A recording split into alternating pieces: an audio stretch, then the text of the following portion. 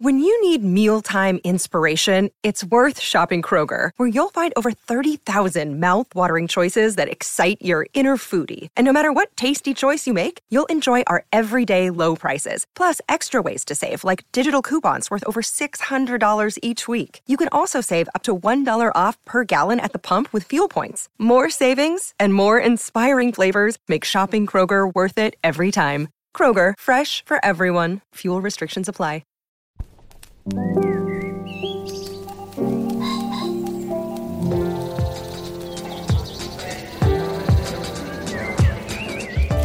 I'm Stephen Metcalf, and this is the Slate Culture Gabfest Gael, García, Bernal, and Gay Lucha Libre edition. It's Wednesday, September 27th, 2023. On today's show, Cassandro is a biopic about the Lucha Libre star Cassandro, who improbably became a gay icon. For those of you who don't know, Lucha Libre is the term for pro wrestling as it originated first in Mexico. It stars Gael García Bernal as Cassandro. And then the comedian Hassan Minhaj is in line to take over The Daily Show, but The New Yorker magazine has a hard-hitting expose on how factually challenged his work has been as a comedian. We're joined by Slate's own Nitish Pawa to discuss. And finally, Slate has what we call in the business a package, a feature on the 40 greatest standalone TV episodes of all time. We will react to the list. Joining me today is Kat Chow, the author of the memoir Seeing Ghosts from 2021. Kat, I'm so psyched to have you back so soon. Welcome. Thanks for having me on. Yeah, this will be fun. And of course, Dana Stevens is the film critic for Slate.com. Hey, Dana. Hey, Steve. We're face-to-face here. I like this. Yeah, we're back to semi in the same room. Only Kat is unfortunately remote. I'm missing out. I know it. You two could be semi in the same room. All right. Shall we make a show? Let's do it. All right. Well, Saul is a luchador. That's a pro wrestler. He's from El Paso. He wrestles in Juarez. He also happens to be gay. He's avoided in his career so far becoming what's known as an exotico, a stock wrestling villain who's flagrantly, in his persona at least, unapologetically, flamboyantly gay. This is designed on purpose to stir up a homophobic crowd who then roots that much more intensely for the hypermasculine hero to pulverize him. In the face of this, Saul creates a deliciously, outrageously, provocatively flamboyant character, Cassandro, with a twist. Instead of taking the pre-scripted fall, as is the fate of every previous exotico, his will be the first exotico who wins. The movie stars Gael García Bernal as Saul Cassandro, and Roberto Colindrez is terrific as his trainer. Okay, in the clip, we're going to hear Bernal as Saul talking to his friend and trainer, who's played by Colindrez. They're having a heart-to-heart about Saul's father, who's been absent for a very long time. Let's have a listen. So you knew him? Mm-hmm. Yeah. Yeah, he introduced me to Lucha Libre. Took me to a few matches. You don't see him no more? No, not for a while. I came out when I was 15.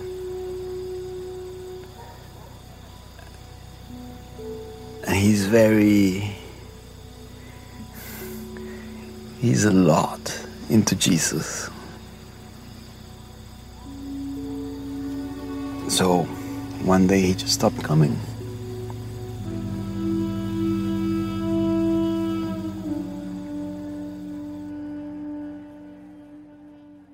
Dana, let me start with you. What did you make of this film? I mean, it's absolute joy to watch, and largely because of Gael García Bernal, who gets one of the juiciest roles he's had in a really long time, and made me realize that I'd like to see him in more leads. I feel like I've seen him in a lot of supporting roles and things recently, right? Like he had a way too small role in Station 11. I remember when we talked about that show and disappeared way too soon.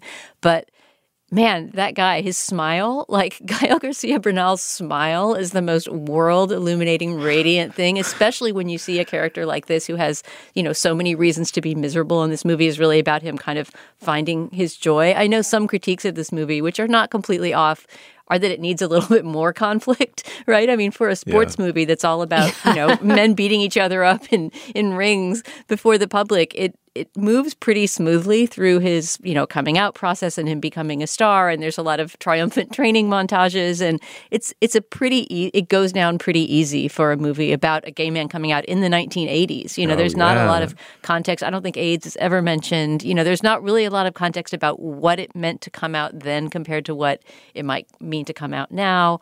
And the director of the film, Roger Ross Williams is his name, is making his first fiction feature, but he's been a documentarian for a while. And this is his third movie about this real-life person, about Saul Armendariz, who fought as Cassandro. He made a short documentary, I believe, and then developed that into a feature-length documentary, and now he's making it a fiction film. So he obviously knew about whatever rough edges it is that he's sanding down and leaving out, and made this movie that way for a reason. I guess what I would say about this film overall is that I don't think it's the greatest sports film, wrestling film, or even necessarily drama, but it showcases such a gorgeous performance and something so unexpected from Gael García Bernal. A very physical performance, right? I mean, he's not somebody you would think you'd see in a wrestling ring. He's a small man, but so is the real-life Cassandro. And he's very convincing in these training montages and as this little guy who's triumphing over these giant masked figures in the ring. My main critique of this movie actually has to do with the sport of Lucha Libre, which I will openly, confess I know nothing about. But as anybody who's watched any wrestling can see in various cultural contexts, wrestling is about kayfabe, right? It's about faking it and staging the fights. And that's not something... This movie doesn't deny that the fights are staged, but we never see him working out the moves with his opponent. So there's this weird myth that the film proceeds under, which is that when he's going into the ring with these guys in masks and they're doing these crazy flips and like things that obviously had to be practiced or at least planned in advance, that they don't know who's going to win the match. Right. Does that seem strange to you guys? That did seem strange to me. That is a good point, yeah. Yeah. Kat, it's almost like that was necessary to keep its tension alive as a sports movie, a sports biopic, as if outcomes aren't, predetermined outcomes ruin the entire energizing thrust of a sports film. Is that what was going on here? And what'd you make of it? Yeah, I mean, I think that there was a moment in one of the fight scenes where the promoter, they kept showing the promoter's face, and you could see the expression changing as Cassandro was really revving up the crowd, and almost as if like the outcome had not been predetermined at the time. So yeah, Dana, like you, I am not familiar with Lucha Libre. And as a sports movie, and generally I don't even like sports movies, I did enjoy Rocky, that's sort of where I sit with this type of thing. I found myself most engaged in all of the fight scenes and, the parts where there was so much pomp and you were really, really rooting for Cassandro to come into his own, where you wanted Cassandro as a character, as this persona to win inside and out. I think for me, where the movie fell and didn't work as well was anything outside of the Lucha Libre ring.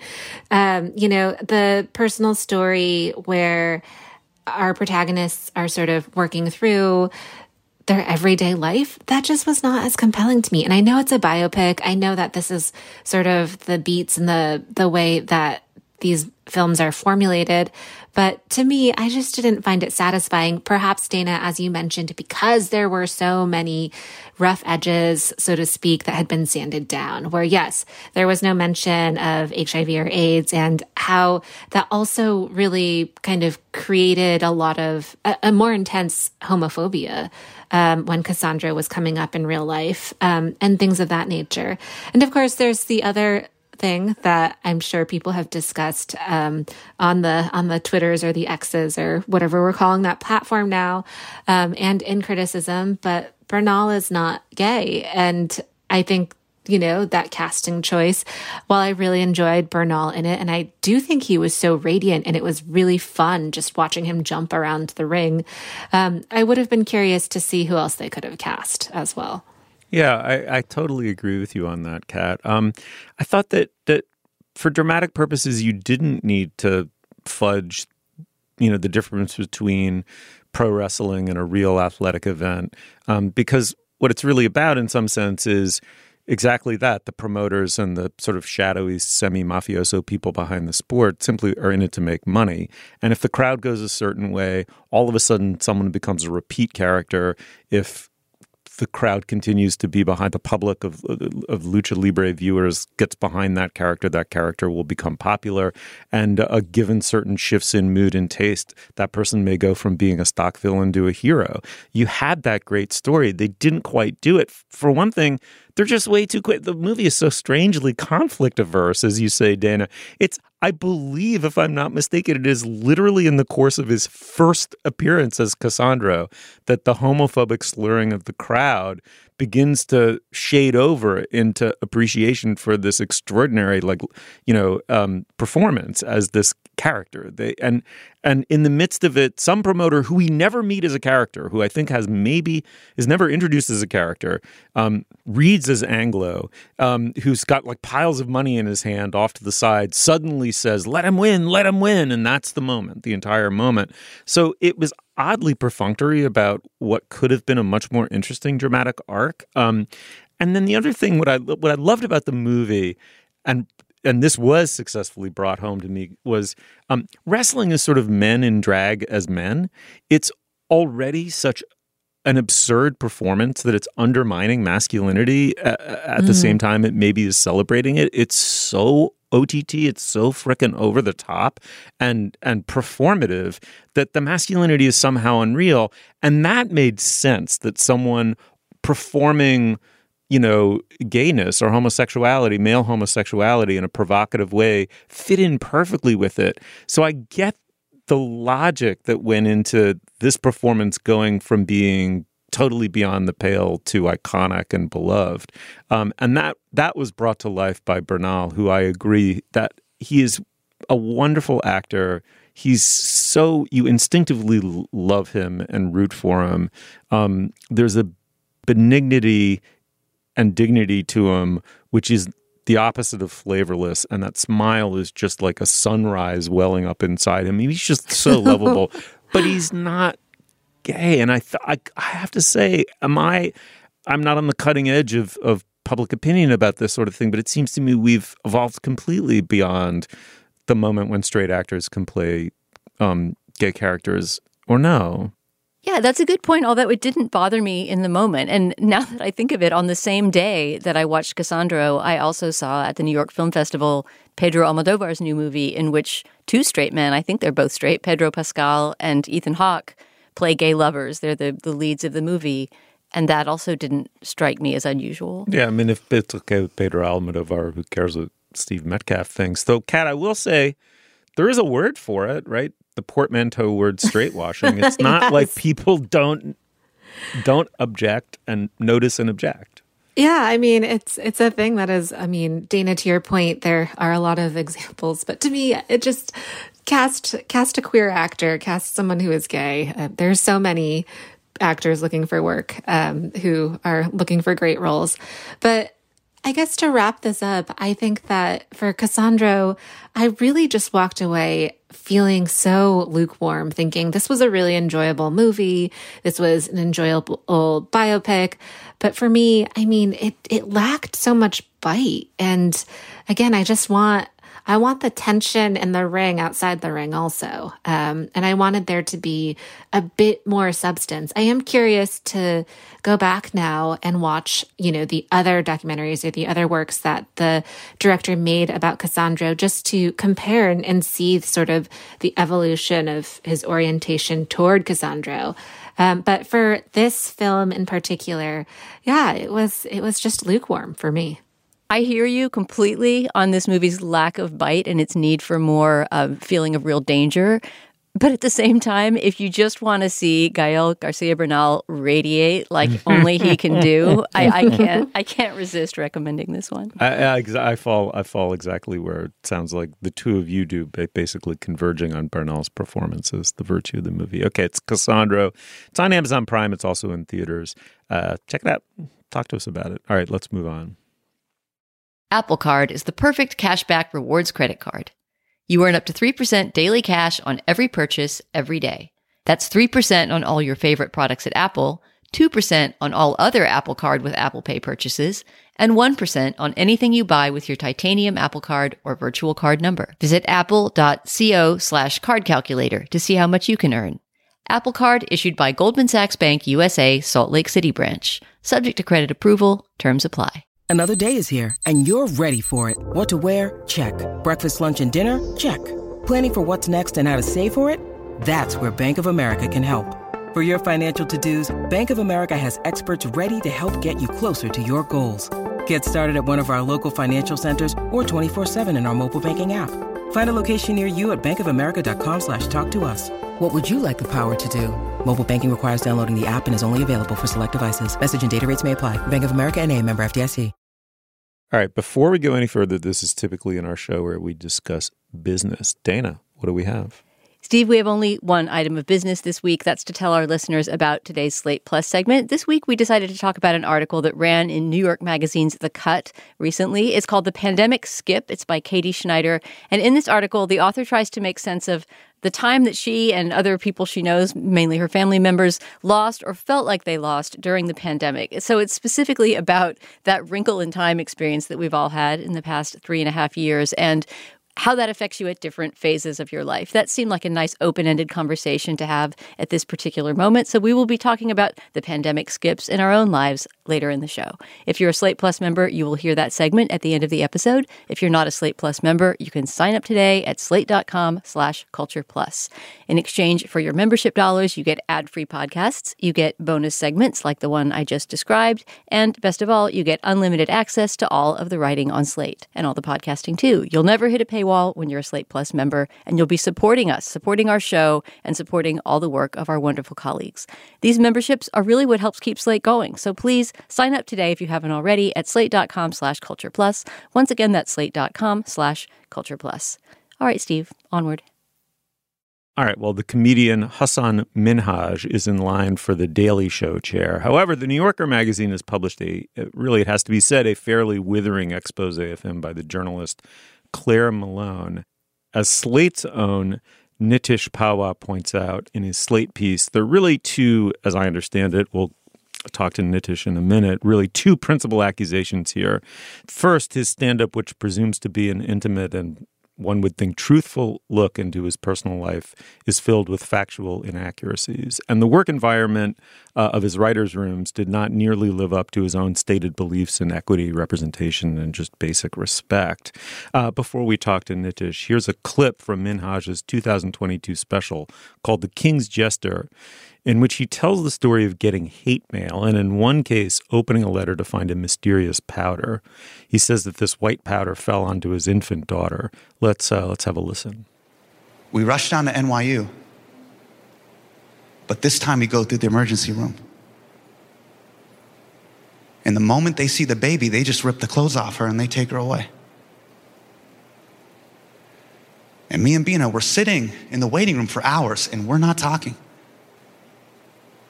Finally, around midnight, nurse comes in and she's holding my daughter.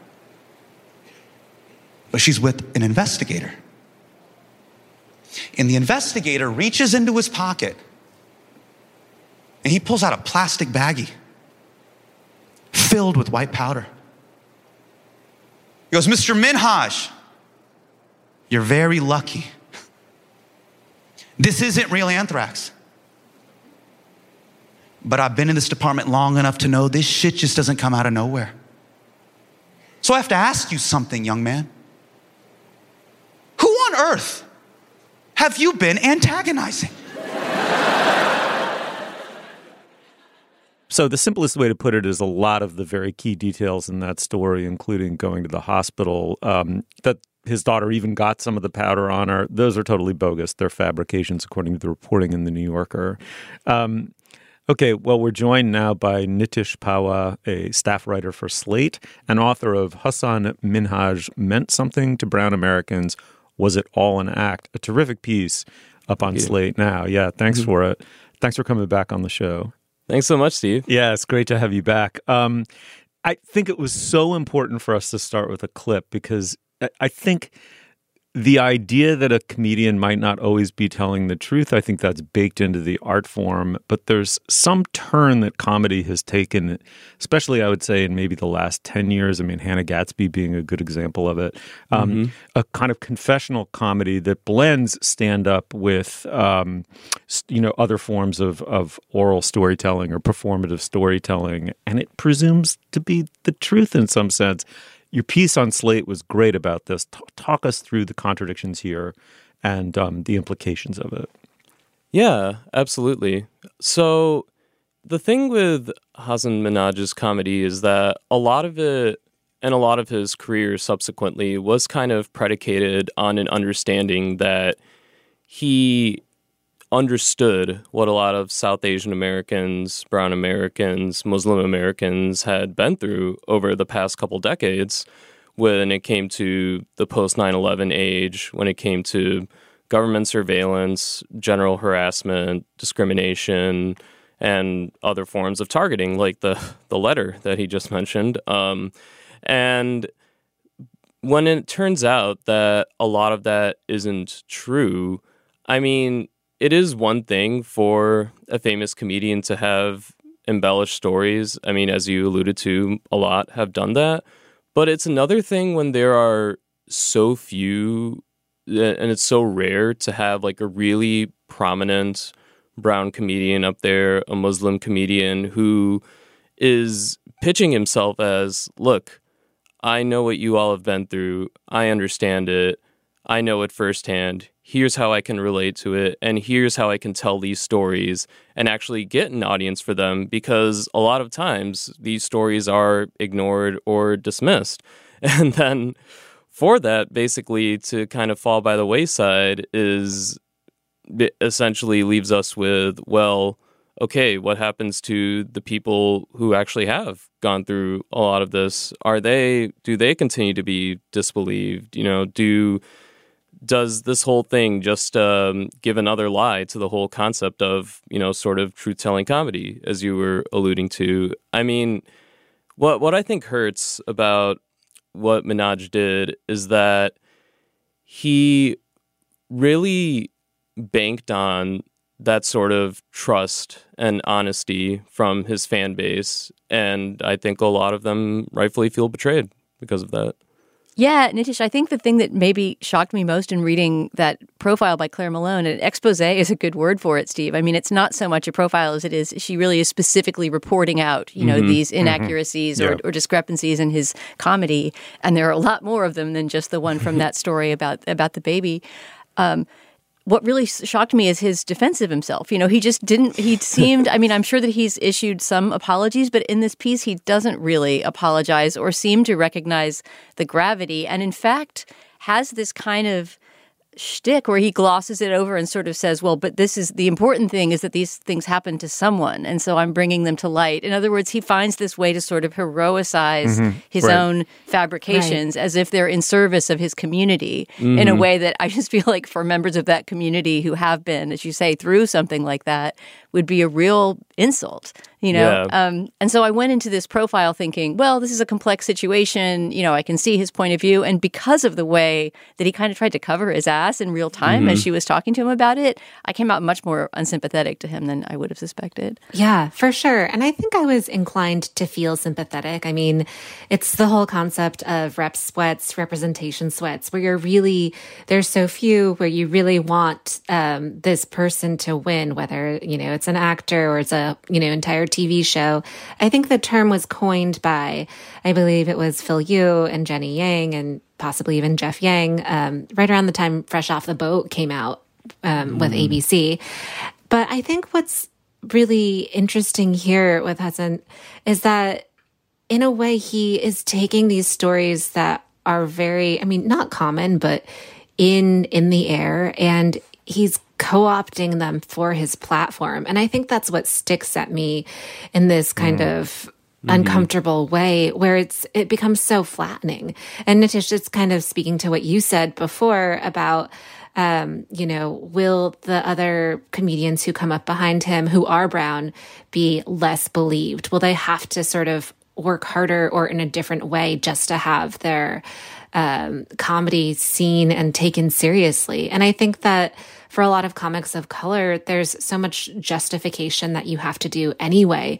And so I'm very curious to see how this plays out. And in a time where there still are so few, what this will mean going forward.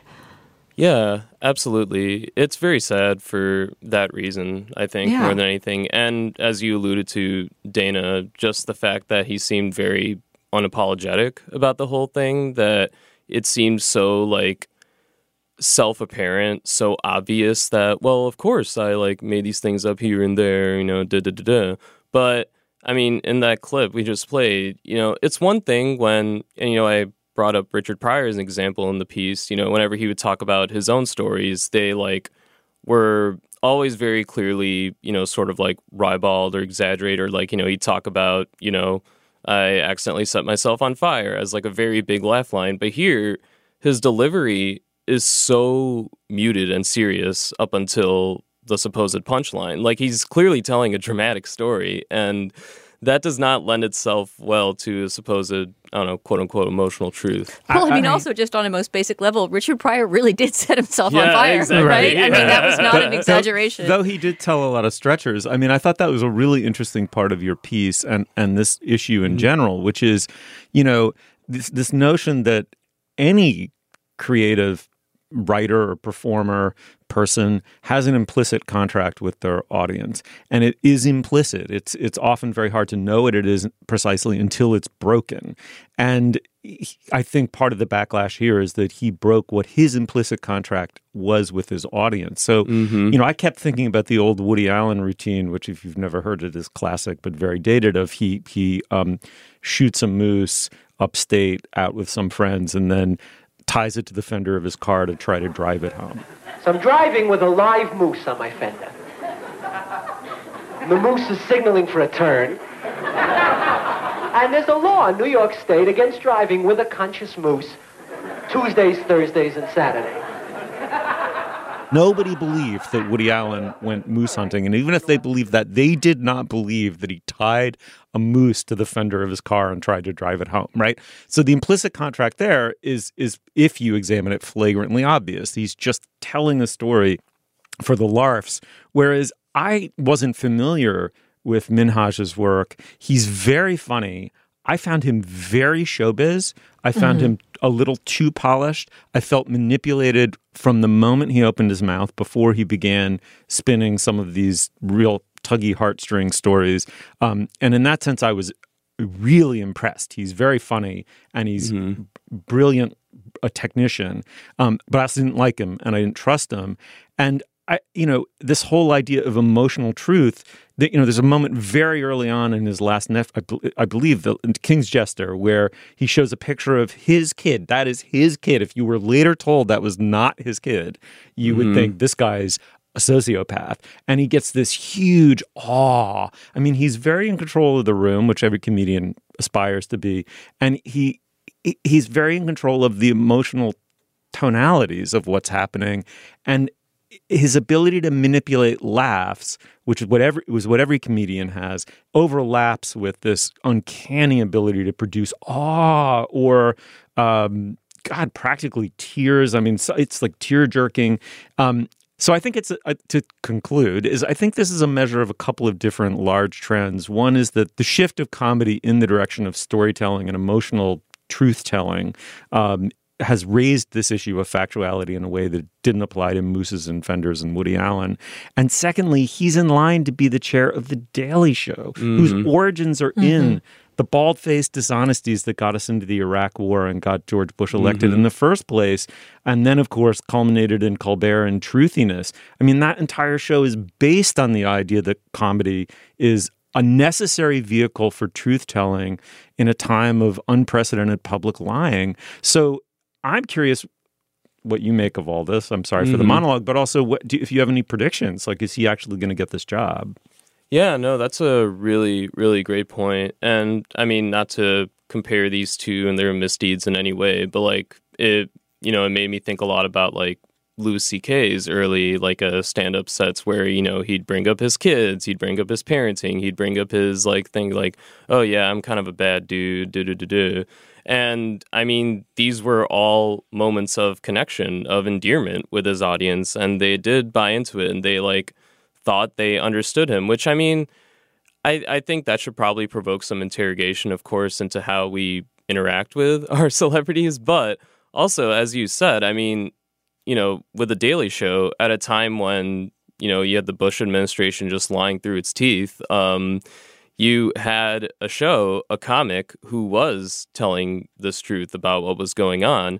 And of course, that leads people to put their trust in such figures. And Minaj obviously comes from The Daily Show, and he's next up in line to potentially host it now. We'll see what happens with that. But, and I mean, to that point, he also very much came up as a solo act during a similar moment when the Trump administration had come into office off all this Islamophobic campaigning and targeting and just like sheer lies about, you know, what was going on in the Middle East or with refugees or migrants. And this guy was here to be like, okay, no, but here's the truth about what we experience, what we face. And there were a lot of people interested in hearing that story around then. And so, again, for that to be just shown to be off is like, look, man, like you call this an emotional truth, but there were a lot of people who listened to you who did not realize that that was implicitly the case, or that even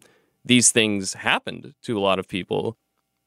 One thing I did want to bring up is how interesting I thought it was that Claire Malone, the writer of the New Yorker article about him, really interwove this story with the treatment of his staff. Many of them South Asian American women or women who are immigrants, these producers who really came on to working with Hassan and wanting to write or be researchers for his show, but kind of revealed some deep mistreatment and what sounds like misogyny on the show. Their voices and ideas being ignored. And I think that, I mean, of course, who's to say what the environment is like or has been in many of these similar writers' rooms or environments. But I think the fact that, you know, these two things do seem quite braided together is a sign, and I don't know, something to watch out for, and also not terribly surprising when you see, I guess, someone who is championing something that is what a lot of people are rooting for, and they become this kind of voice on a pedestal. It's also, to me, not really terribly surprising to see that there is mistreatment on the back end.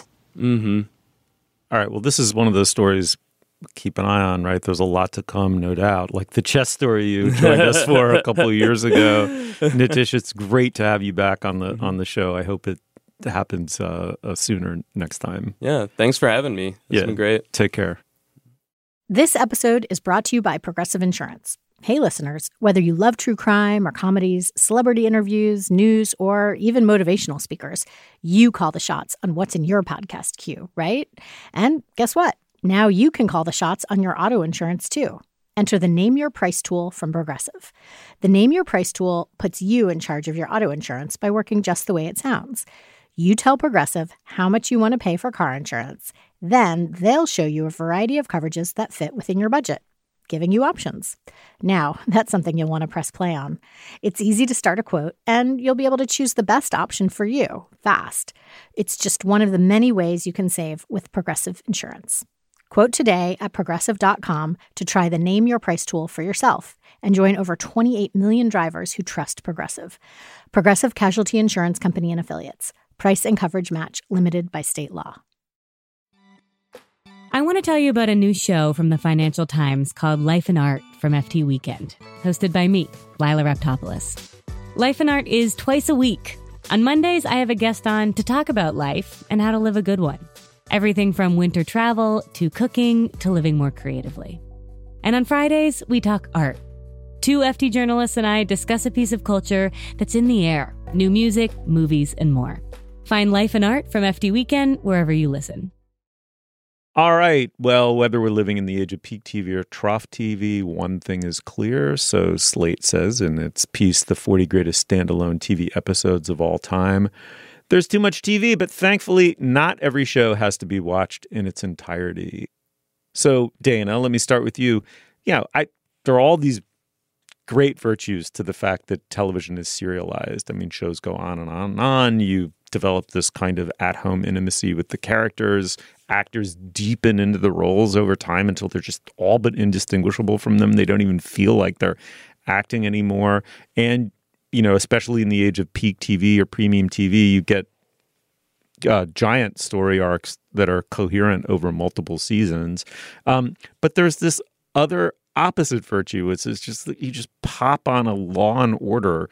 Every single one of there's no cumulative power to that show whatsoever other than your love of it developing, right? They're all standalone. Twilight Zone, similarly, many of them. The interesting thing is many serialized shows have these like iconic standalone episodes that one could simply watch without familiarity with any other aspect of the show without having watched all of them. You contributed to this. What do you like about this exercise and what'd you pick? Yeah, it's intriguing. I mean, people love to hate on listicles, and I myself am not a huge clicker on things that are like 400 times that Kim Kardashian had a cat on her head or something. I'd click on that. But this piece of the 40 greatest standalone TV episodes of all time is such a good idea for a listicle for precisely the reasons that you just mentioned, right? I mean, when you're approaching TV, there's so much volume to contend with. And if you feel like, oh, God, I've never even seen a single episode of Mad Men, right? Which is the case with me. I don't think I've ever seen a complete all the way through single episode of Mad Men. It just seems so daunting that you're going to have to start at the beginning and plow through all these seasons. And the idea that there's sort of a starter episode, or maybe not even a starter episode. Maybe I just want to experience 1 hour of Mad Men in my life. Which hour should it be? Mm-hmm. I think it's an intriguing exercise because for different shows, there are different things that stand as a standalone, right? It might not be the greatest episode of the show because that might depend on the culmination of everything that's come before, right? But it might be one that is a bottle episode or has some particular quality. But as somebody points out, I believe it's in the intro to this list, one of the greatest episodes of Breaking Bad, the bottle episode The Fly, in which Jesse and Walter, stuck together in the lab the whole time, wouldn't make any sense or be really any good if you didn't know the full context of who they were and how they got into that situation. So you would never pick that as a standalone, even if it might be your favorite episode. So that kind of makes for a fun thought experiment. I was asked to contribute to this list, and I only ended up contributing on one show, which is one of my favorite TV shows that started out as a web series, High Maintenance, which we've discussed on this show. Yeah. I was so happy to get to be the high maintenance opinion giver, but it was really, really hard to pick with that show because you could argue, first of all, that every episode is standalone, right? You could almost pick at random. Yeah. But then again, some of the best episodes of High Maintenance are the least standalone because they're the ones that reveal a little bit about the guy, the mysterious hero of the show, the weed delivery bicycle worker, who in most episodes is somewhat tangential to the main action. But then there's a few episodes that reveal something about his background, and it's very exciting that suddenly there's a rare guy-focused episode. I didn't choose one of those, though, because I think they depend on you knowing that he is not normally the protagonist, right? Oh, it would be misleading to watch one where he was the protagonist. And I ended up choosing Grandpa, which is an episode from the first TV season of that show. Another confusing thing about High Maintenance is it starts out on the web, has 6 great seasons on the web, then has 4 great seasons on TV. And we didn't want to count the web series for the sake of this list. So excluding all of those, the episode Grandpa, which is from the first TV-only season, is from the point of view of a dog. Do you remember this episode, either of you? So good. I somehow missed it. Yeah. I thought I was a completist, but I don't Oh, think I've well, seen as this the one. owner of a poodle mix, especially, you have to see it. So I am a poodle mix. It's this wonderful perspective experiment, basically, where we see the unfolding of some events in the dog owner's life and in the life of his walker, who the dog kind of falls in love with. It's really sort of a love story of this lonely, neglected dog who gets a dog walker that he loves and gets more attached to her than to his depressed and pretty unengaged owner. Hey, stop. That's right. You stop right there. Stay. Yeah, keep staying. All right, Gatsby, you come here. It's just, I won't give anything more away about it than that, but it's a formal experiment that works incredibly well with almost no dialogue, but really with a sense of a different perspective than you will usually get in a series. And it's very funny, very sweet. Anyway, that was my pick for my high maintenance episode. But I'm wondering what you guys thought reading through this list. Were there shows, for example, where you would have picked a different episode? Or, are there shows that you want to watch that you've never seen based on what you saw in this list? Yeah, well, I'm first of all so glad that you brought up that dog episode, Grandpa, from High Maintenance, because that is the episode that I think about often and that I mostly remember from that show. And it's such a delight.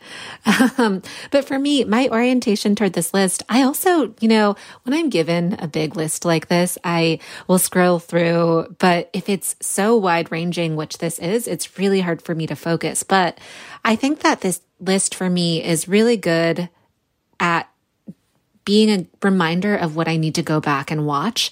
I was so happy to see Key and Peele on there, which is the sketch show from, I believe, like the mid 2015s era that went on for a while, that Keegan-Michael Key and Jordan Peele had going for quite a while, where it was just such a delightful, hilarious compilation of their sketches and what they did really well. And there you can really see Key and Peele kind of becoming the creators and the actors and the directors that they are today.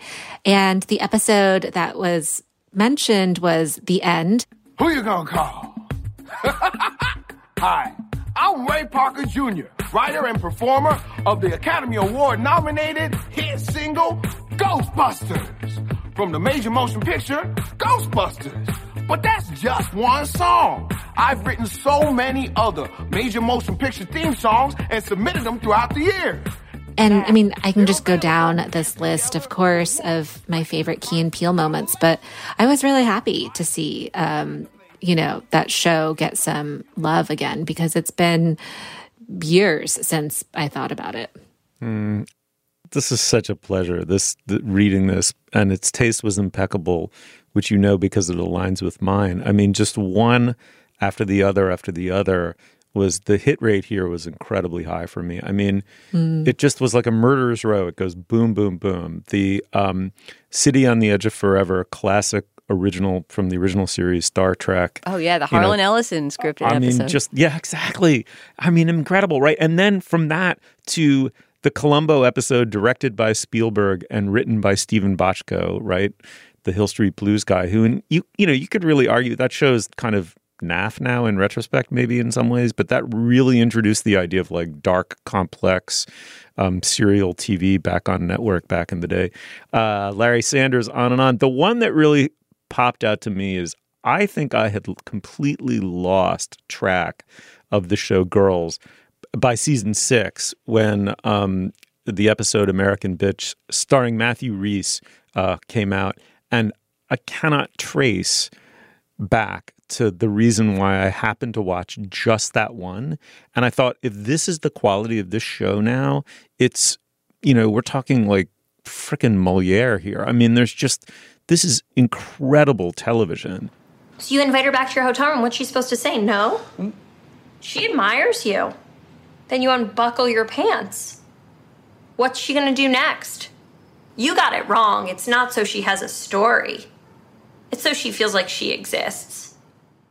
I've gone back and rewatched it. It's just what she's doing in that episode is so precise and so freaking lapidary. I mean, it's just like gem cutting sort of psychology of manners, really, or satire of manners in some sense. And I was really, really heartened to see that on the list too. So I was completely taken with this list. What a wonderful exercise. And it gave me some viewing to do. I have to say, I also like that this list is very voicey. I mean, there was I saw some pushback on Twitter about this list of people saying, how could you possibly leave out XYZ, or that there's, years of television that are skipped, which is true. There's relatively few early television shows. But I like that this list was really based on the passion of the individual writers who chose their episodes. There wasn't a sense of like, well, now we've got to plow through the 60s and now we got to plow through the 70s. And so I'm sure there are some gems that are left out. But I like that each entry really reads like it was written by somebody who cares about and knows that show. For sure. I mean, there's even an entry dedicated to a SpongeBob episode by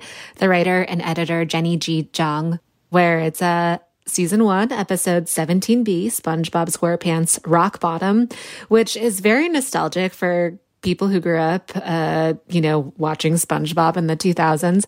When is the next bus to Bikini Bottom? What?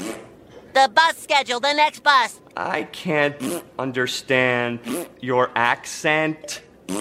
The next bus to Bikini Bottom. And so when I saw this entry on the list, I just thought, oh, okay, good. This is the type of list we're getting at, where it really is about personal taste, but also wonderful just to see these entries kind of sitting alongside one another. Yeah, Kat, I should mention, because you mentioned Jenny Jung, that she was the editor and I believe was the creative mind behind putting this whole list together in the first place. I know she edited my segment. I mean, I would just, I know this is, sort of late night stoner talk now, but I that Sopranos episode, College, you could really make an argument, it'd be a little facile, a little tendentious, but you could really identify that episode in particular as the moment, peak TV inaugurated itself or announced itself. The Sopranos was just a terrific and groundbreaking show already, but that's episode 5 of season 1. And it announced itself as something like enduringly special. It's the one where, because it gets so beautifully and horrifically and funnily at the divided nature of Tony Soprano, right? He's taking Meadow. He's got one sort of, fail son in the making child, and he's got this super high functioning, meritocratically directed child, his daughter Meadow, and he's taking her to college visits, like the paradigmatic, right, like upper bourgeois activity, because she's seeing very good colleges for a parent, right, in this day and age. Are you in the mafia? Am I in the what? Whatever you want to call it. Organized crime. That's total crap. Who told you that? Dad, I've lived in the house all my life. I've seen police come with warrants. I've seen you going out at 3 in the morning. So you never seen Doc Cusimano go out at 3 in the morning on a call? Did the Cusimano kids ever find $50,000 in Krugerrands and a .45 automatic while they were hunting for Easter eggs? I'm in the waste management business. Everybody immediately assumes you're mobbed up. It's a stereotype, and it's offensive. And you're the last person I would want to perpetuate it. Fine. In the episode, I believe he spots someone who's in the witness protection program who, due to the dictates of his day job, which is as a cold, stone cold blooded killer, that he's going to have to kill this guy. And it's the collision of these two worlds that have sent him, by the way, into therapy, the whole MacGuffin of the show initially. And it just was such a work of art. And anyway, my point is only, I think that episode really stands out as the moment you thought, I cannot believe television is a medium, which I grew up with as the boob tube and lowest common denominator and, driven by nothing but mass ratings, bulk ratings, had become become a different medium. And here we are 24 years later, and think about what's flowered out of that weird seed. I actually haven't watched Sopranos before, ever. So, Steve, that's actually a very, very good place for me to start. And, well, I'll watch the whole series this winter, when I'm hibernating. So I'm excited. And I think this list is going to fill in a lot of gaps that I have in my TV knowledge. I'm just processing the fact that you have not watched The Sopranos, Kat. I'm steadying myself, even though I'm sitting down already. Steve, I'm not going to hoist my banner of all the great shows that you have not watched a single second of. So true, Thank you, Dana, for coming to my rescue. I know, it's never been the thing that I've sat down to watch, but I guess I have to now, All right, well, the listicle, that was the word I was looking for earlier. Thank you, Dana. The listicle is in Slate. It's called The 40 Greatest Standalone TV Episodes of All Time by Slate staff. All right, moving on. Right now is the moment in our podcast when we endorse Dana. what do you have? Oh, I'm so excited for this one this week. This has already gone out in my real life endorsement list. Like my entire family, my daughter, my parents. I've sent this link to so many people because it's just so wonderful. Have either of you read the beautiful, I guess you'd call it a profile, interview with Martin Scorsese from GQ that came out? I believe it came out the day before we were taping. So it's a not quite profile, more of an extended interview with Martin Scorsese by Zach Baron, who's a staff writer at GQ. And as you know, if you've ever heard Martin Scorsese talk, either in real life after a screening, as I've heard him do before, or just in a documentary, whatever, on a talk show, the man can talk, right? Mm-hmm. You turn on the spigot and he's thinking aloud. He's making associations. He's doing incredible things with language. And Zach Baron is just so great at getting across what it's like to sit down in Martin Scorsese's study around all of his books and his photos and his movie posters and talk to him about not just his new film, Killers of the Flower Moon, that's coming out this fall, but really about, and not even just about film or art or his career, but really about life, the end of life, mortality, how his thinking about his art has changed over the 7 decades of his career. I mean, it's like the dream conversation you'd want to have with this incredible artist. And it's just a sublime, sublime conversation. So it's in GQ. And the title is Martin Scorsese, I have to find out who the hell I am, which is very much the tone of the whole conversation. Just not a wise man dispensing profundities, but really someone who is still struggling to figure out what the hell to do next. Just an artist who feels the urgency of creating. It's pretty amazing. That sounds incredible. Thank you for pointing us to it. Kat, what do you have? For me this week, it's going to be Claire Keegan's novel, Small Things Like These. Have either of you two read it? No. It's by the author Claire Keegan, and it's a novella. It's 116 or so pages, and Claire Keegan is this Irish writer, and she writes this novel in this almost Dickensian way where you feel as though you are reading a classic. The prose is so taut. It's so beautiful. It's obviously so slim. It's set right before Christmas time in a small village. And it's really about this protagonist named Bill Furlong, who is very much of the town. He, part of his job is bringing deliveries to people all around. And so really he sees so much. But one of the things that he becomes awakened to is really what this story is about, which is Ireland's Magdalen laundries.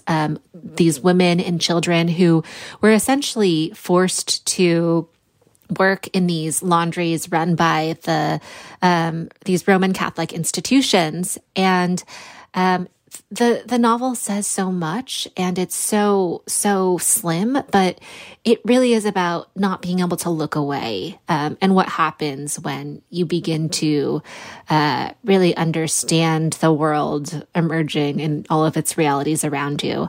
I won't say more, but it is beautiful, and it is going to stick in my head for a long time because it really it's one of those novels where Claire Keegan is able to create so much tension that is sustained throughout this kind of low simmering build of horror, really. So that's Small Things Like These by Claire Keegan. That sounds amazing. All right. Well, my endorsement this week is someone brought together two of my very far-flung and more esoteric interests and made them explode galvanically, in my mind at least, in contact with one another. The first preoccupation is with Borges, the great Nobel Prize-winning Argentine author, famous for Labyrinths and various other things. But and specifically Borges's preoccupation with time and the nature of time in its relation to consciousness and language. And the German physicist Heisenberg, I read like I was reading a thriller of like 500-page biography of Heisenberg because, Heisenberg was essentially the non-Jewish physicist who stayed behind in Germany and who motivated everything that unfolds in Oppenheimer. In fact, the movie Oppenheimer says this, that it was the fear that of the great physicist, the Gentile great physicist was Heisenberg, the German Gentile great physicist was Heisenberg, the Nazi great physicist, the one genuinely great Nazi physicist, therefore, was Heisenberg. Therefore, Hitler might be building a bomb. And so every one of these essentially pacifist and certainly deeply humanist now American Jewish physicists, many of them emigre physicists, were convinced to build a weapon of mass destruction because of that fear.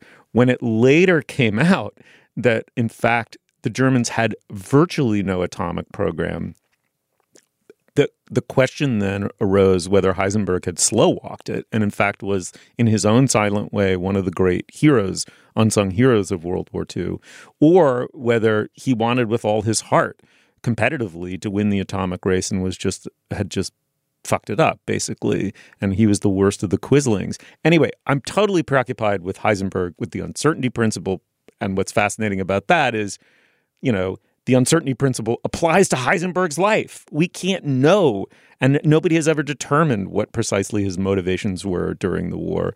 And anyway, so I'm fascinated with these two things. Well, lo and behold, in Aeon magazine, the wonderful online magazine, William Egginton, who's a professor at Johns Hopkins, has written a book about the fact that they didn't know one another at all or one another's work, but they were pretty much precise contemporaries, and they were working on exactly the same problem. Borges is a literary writer and Heisenberg is a physicist.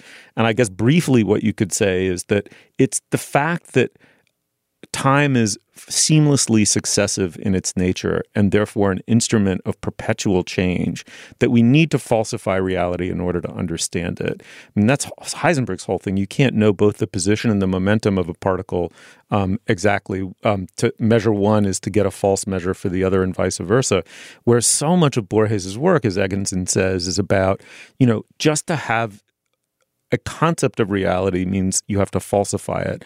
Anyway, this essay, I've probably made it sound forbidding. I shouldn't. It's beautifully, beautifully and very lucidly written. And it's open to sort of anyone who has any interest in the philosophical idea of time, which obsessed Borges. He wrote one of my favorite essays about it. It's called A History of Eternity. That's also available online. But anyway, so this wonderful, wonderful essay is called Quantum Poetics, How Borges and Heisenberg Converged on the Notion that Language Both Enables and Interferes with Our Grasp of Reality by William Egginton. Check it out and we'll link to it. And trust me, it's better than any summary I could give of it.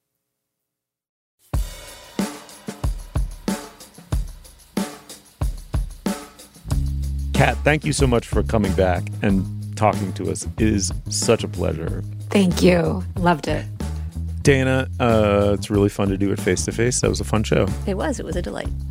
Yeah, very much a fun show. You'll find links to some of the things we talked about today at our show page. That's slate.com/culturefest. And you can email us at culturefest@slate.com. Our introductory music is by the composer Nicholas Bertel. Our producer is Cameron Drews. Our production assistant is Kat Hong. For Kat Chow and Dana Stevens, I'm Stephen Metcalf. Thank you so much for joining us. We will see you soon, I hope.